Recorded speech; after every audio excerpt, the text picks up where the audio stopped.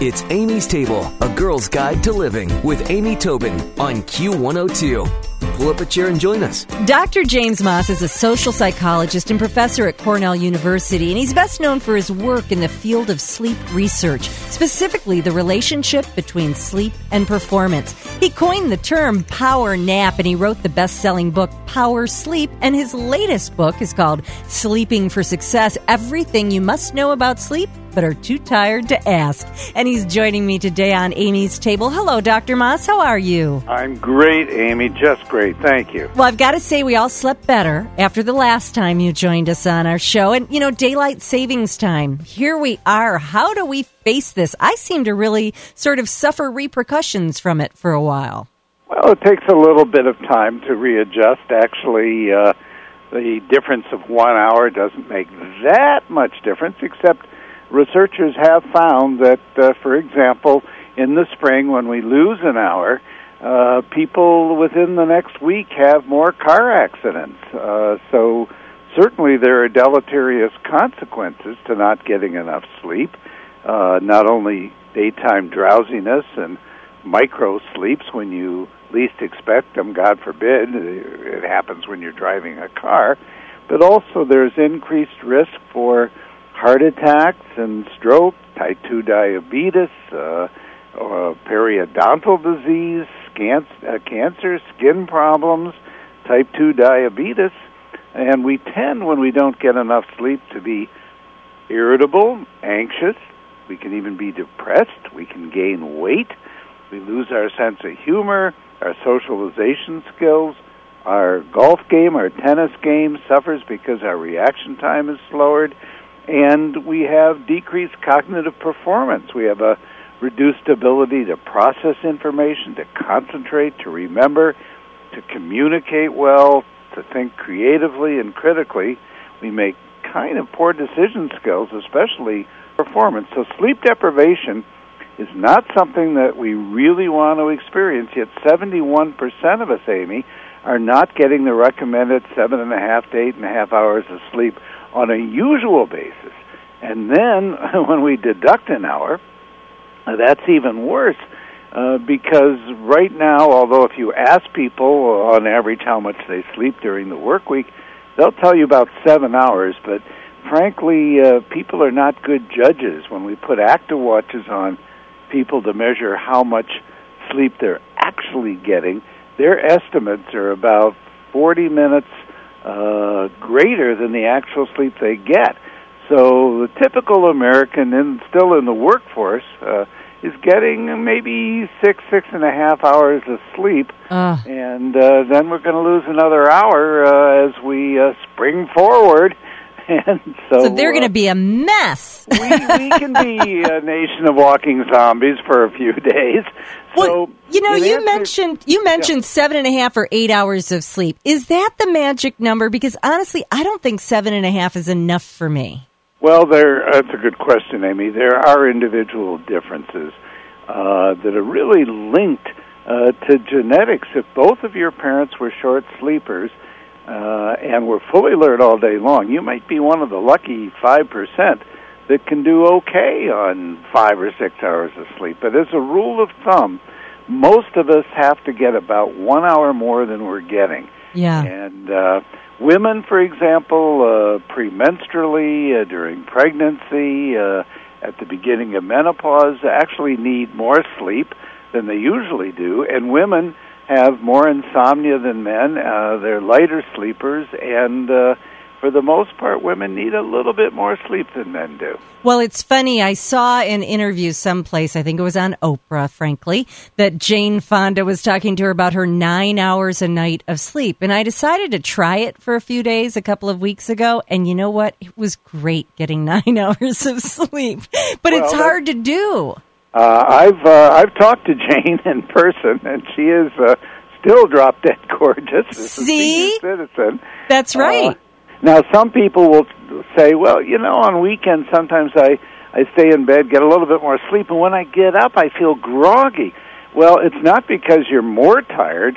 Actually, it's because you're waking up later in your typical circadian rhythm, in your typical cycle, and your temperature is higher than normal, so it makes you feel a little out of sorts for maybe a day of added sleep. But when you establish a routine, and Amy, this is critical, not only get your required amount of sleep, but go to bed and get up at the same time, Monday through Monday, including the weekends, you will feel like a tiger. You will feel like you've never felt before. A lot of people who extend their sleep over time by about an hour email me, or they call me, or they write me, and they say, Jim, I never knew what it was like to be awake before. Yeah. Yeah, I mean, I know from my little Jane Fonda experiment that it would be worth me trying to get 9 hours. I think I'm someone who needs more than the average Joe, but I could be wrong. But is there an ideal bedtime? You know what I mean? Are our bodies set up to go to bed at 11 and get up at 7, or not really? Not really. I mean, Grandma used to say that sleep before midnight is the only worthwhile sleep. That's a little bit of a myth. I think she wanted her kids home and in bed so she could go to sleep. That's right. That's right.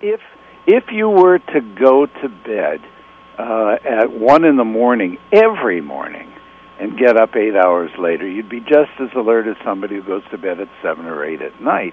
Most adults get sleepy somewhere, that is, if they don't nap during the day, they haven't had alcohol within 3 hours of bedtime, and they haven't had caffeine after 2 in the afternoon. Most adults get sleepy around 11 at night. There's a huge difference, however, with teenagers.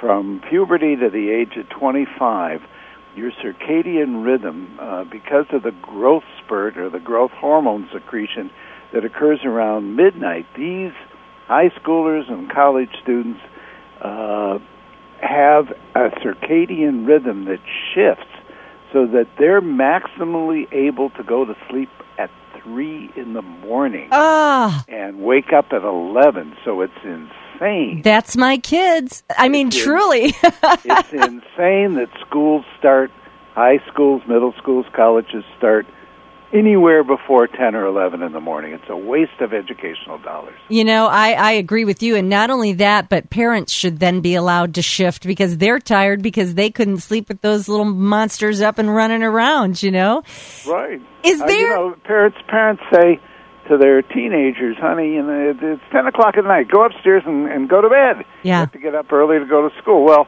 these kids are the most tired segment of our population, but because of their circadian rhythm and the growth hormone being secreted around midnight, that blocks the flow of melatonin in the brain, which is what puts you to sleep when you do turn off the lights.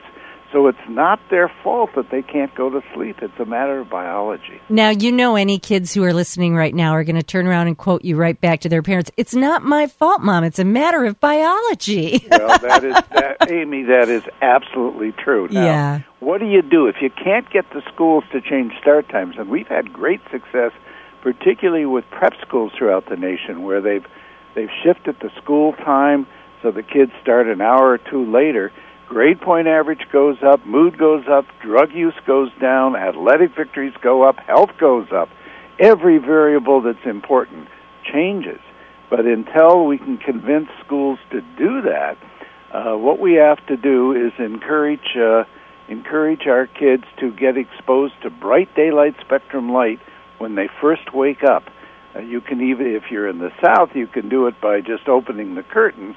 If you're up north, especially at this time of the year, you have to get artificial daylight, like a light book, Litebook, that gives you daylight spectrum light for 15 or 20 minutes when you wake up, and that will help shift your biological clock. That would be great. Other than that, there's no way to do it. That'd be great to build right into an alarm clock. Has someone invented that yet? The source is about the size of a paperback book, and you put it 2 feet away and 45-degree angle to you. You don't want to stare at it, but it has to hit your retinal surface, which in turn will affect your hypothalamus and shift your biological clock. I do want to add something that's really new in terms of research that could be very helpful, and this is it. It turns out that 95% of our population use electronic gadgets within an hour of bed. Either they're surfing the web, they're watching television, or the worst thing they can be doing is using an iPad, because these electronics emit a huge amount of daylight spectrum light. So you've got to get either cut out all electronics within an hour of bedtime, so when you do turn off the lights, melatonin will get secreted. But if you use these gadgets and don't turn them off, this daylight exposure blocks the secretion of melatonin. So when you do turn off the lights, you're not sleepy. And so what we have to do is either, as I say, cut out the electronics, or get yourself a pair of glasses. These are not sunglasses. They look like sunglasses, but they're specially made to block blue daylight spectrum light. You can look it up on the web.